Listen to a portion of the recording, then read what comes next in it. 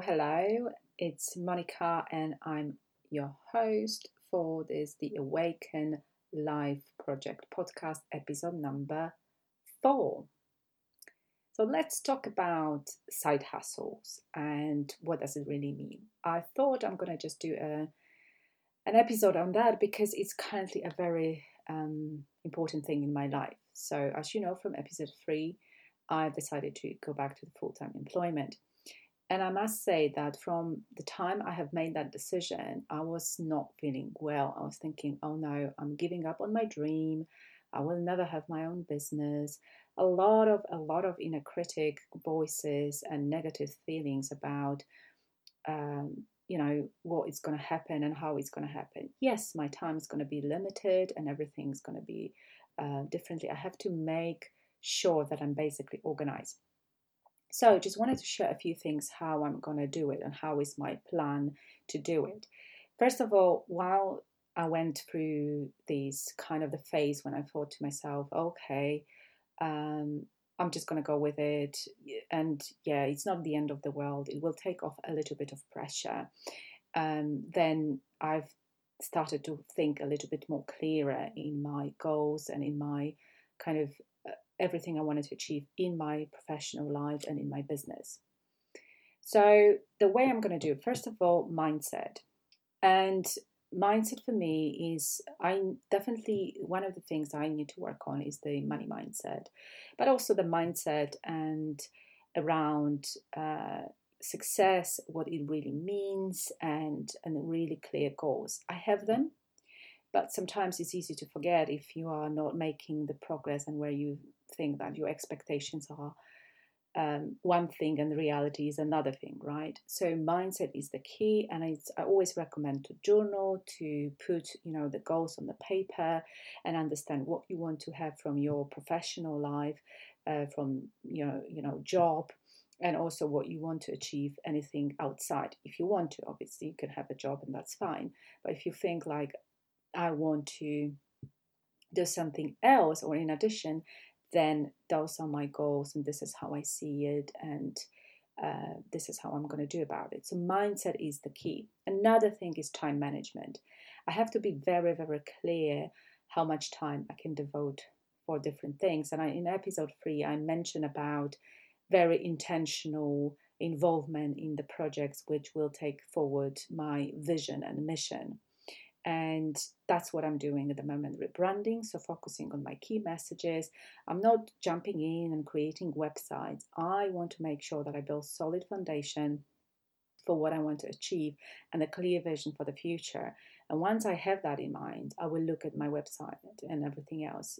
I'll leave that for the time being because it's easier to get into, nitty gritty of tech stuff without having solid foundation. So the mindset and the time management is key, and what kind of projects I want to be involved. I also have to be clear on my commitments to my health because I don't want this to deteriorate. And I'm just going to pick on different things, but I'm also going to work with a virtual assistant to help me with social media planning, with content. But the first thing first is just building the solid foundation of my rebranding, which is going to launch in July. I'm very, very passionate about this mission. The third thing I say, well, there were different opinions in the groups about the side hustle. It sounds not good for other people. For other people, it's just the name for what it is. Because at the end of the day, it is the side hustle. I think there is a negative connotation about the hustle. It means that you have to really hustle for something. So it means your energy is not there, or you may be tired, or you may be doing something, pushing for something, but actually, it's just not bringing what you want, and what it brings is just low energy, poor health, and just no time for anything really.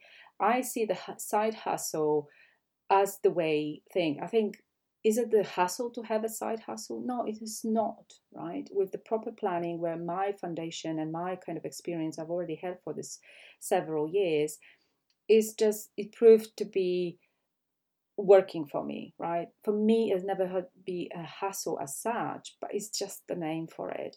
And I was doing this for a very long time before I actually quitted my job totally and then embark full time on my business. Yes, I would love to do my business full time, and that's my aim.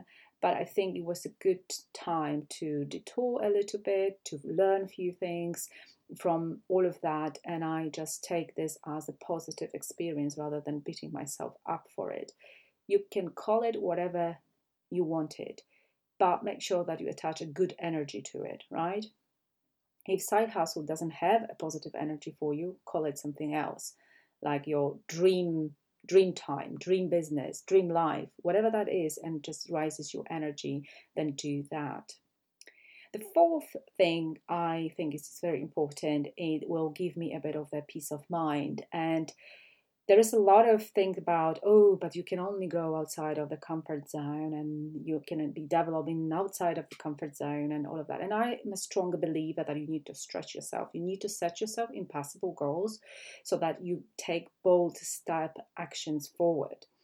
But if you are constantly in discomfort to the point it becomes painful and it becomes really something it doesn't really brings you fun or pleasure because you constantly are worried about the finances, about paying bills, about getting new clients, then I would say it's just not worth it, right? Make sure that some part of your life is in comfort zone, right? So that you can enjoy the creativity. Because I can tell you, I'm a very creative person in a way, it just works for me. But I couldn't be creative in the stress. I was stressed. I didn't know where my client's going to come. Do I do this right? I'm not enjoying this. I want to do something different. I was just in all over this different thoughts, and I wasn't creative. I couldn't create anything really. So I think you need a certain amount of comfort to be creative, and I think that's important bit. And then when you look at the artists, the painters, the poets, and all of that, they always had some kind of jobs, right? Because they say, well, I'm realistic. I know I have to go to job, but I can have a peace and quiet and not worry about bills and spend my time on creating what I want to create. And maybe in the future, I'm going to make a living out of it. Like I'm going to write a book and I'm going to sell it, and I will be absolutely delighted with that. So I believe a certain comfort is required, and I think this is where we can really be not have to be under pressure to get the clients and actually build that kind of dream where most of the time when you start doesn't feel like a dream at all, right? Because you have this vision, it keeps you going, you know where you're going, you have a mission, you know that you can help a lot of people. But sometimes it's just that's what happens is like, I can't feel it. Like I'm not feeling that I'm actually living that life. And no matter how many visualizations you're gonna do. And I think we have to be realistic about it, right? You have to be realistic. And to be honest, the most successful people are there who survive, like who really not only survive but thrive, but survive in a way that a lot of people at the beginning of their businesses have a lot of hardships. So it's a massive mindset work. It's a massive shift in a way you think about your life, about your business, and also being in that energy of creating what you want from life, but not necessarily be very stressed about it all the time, 24/7. And I think what happened with me as well, I mean, the whole year 2020 was stressful. We were taken out of completely different situation, put into a kind of reality nobody knew what to do with. And although, we didn't have any major problems with that, I think it's just at some point I need to get out from my home. As much as I love working from home, being at home all the time, it felt at some point very confining. And I think part of it is the 2020 that we couldn't really go out anywhere on a regular basis as such. So we've been confined to the house and our homes. And I absolutely love it. And I believe in a kind of a flexible way of working from home. But I felt a little bit trapped, and I said, like, I want to get out and see people face to face, which you can also do in your business, but you put the priorities in place and all of that, and always have money to socialize as well. So it's that that's another part of that. So I think that's where I am with it. If you feel like I want to do something and I want to do a kind of side hustle, whatever you're going to call it for yourself, do it, right? But be very intentional. Don't take 5 different projects with your side hustle. Take one and focus on that, and really time block your things and your what you want to focus on, and have the clarity.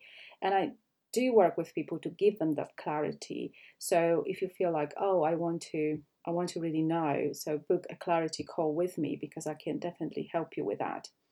Now, just to finish off, to give you a few examples of, celebrities, people you may know for one reason or the other.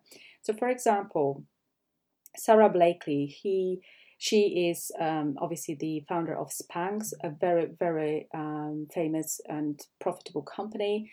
And she used to sell a lot of fax machines, and for a very long time, even when she was developing her company.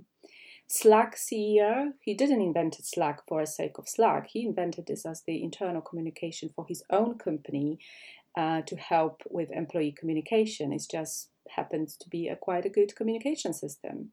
Jordan, you know him, he plays basketball. Most of his money he earned not from throwing the ball into the net, but from the corporate sponsorships. And obviously he now has his own successful company. So most of it came from sponsorships. Rihanna, well, she hasn't really earned much of her money from music. She earned it from being a creative director of Puma, and also all other, lifestyle brands and sponsorships. Knight, he's the founder of Nike. He was selling shoes for a very long time, but in the meantime, he was working in accounting. And Gwyneth Paltrow, I think a lot of people know her, but she is the founder, and that's her main thing, of Goop, which is a lifestyle brand. She basically capitalized or monetized the people's interest in her personal life. So she started a lifestyle brand which is called Goop, which is evaluated at $250 million, and that's the only thing she does. Plus, she has multiple revenues, income streams, and I think that's the message I want to take you on. That in current world, it's important to have several revenue streams. And that's one of the reasons I'm going back to a bit of the employment, the company in a kind of sector I always wanted to be, to make sure that my skills are staying up to date and fresh, because I never know when I'm going to need them. And then, yes, I will be working on my mission to take my vision further with the Awakening Life project, which is going to have a wonderful time and launch in July, and I can't really wait for it. So thank you very much, and see you and hear you next time.